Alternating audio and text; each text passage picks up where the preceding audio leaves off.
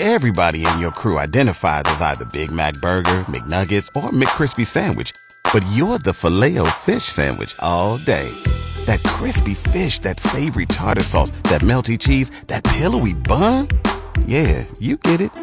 Every time. And if you love the Filet-O-Fish, right now you can catch 2 of the classics you love for just $6. Limited time only. Price and participation may vary. Cannot be combined with any other offer. Single item at regular price. Ba-da-ba-ba-ba.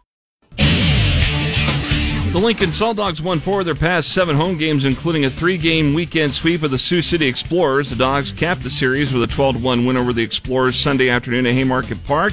Aaron Takis belted this 3-run homer in the bottom of the second for Lincoln. A really long hold, and now finally with 1 second, deals it home to Takis, launched deep to right field, and that ball is gone.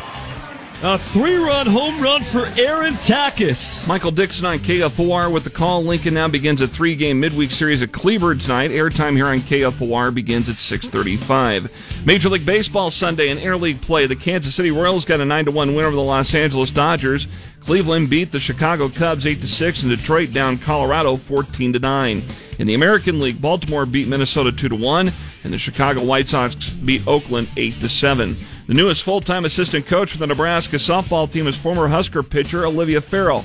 The move made by the Nebraska Athletic Department on Friday is in response to a proposal adopted in January by the NCAA Division I Council that allows programs to add a third assistant coach position.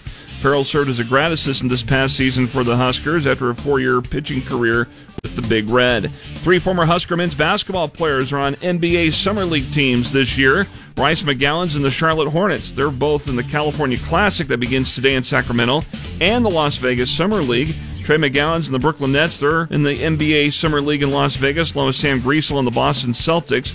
That league begins Friday. Each team will play 5 games in Vegas between July 7th and 17th. I'm Jeff Moats, KFOR Sports.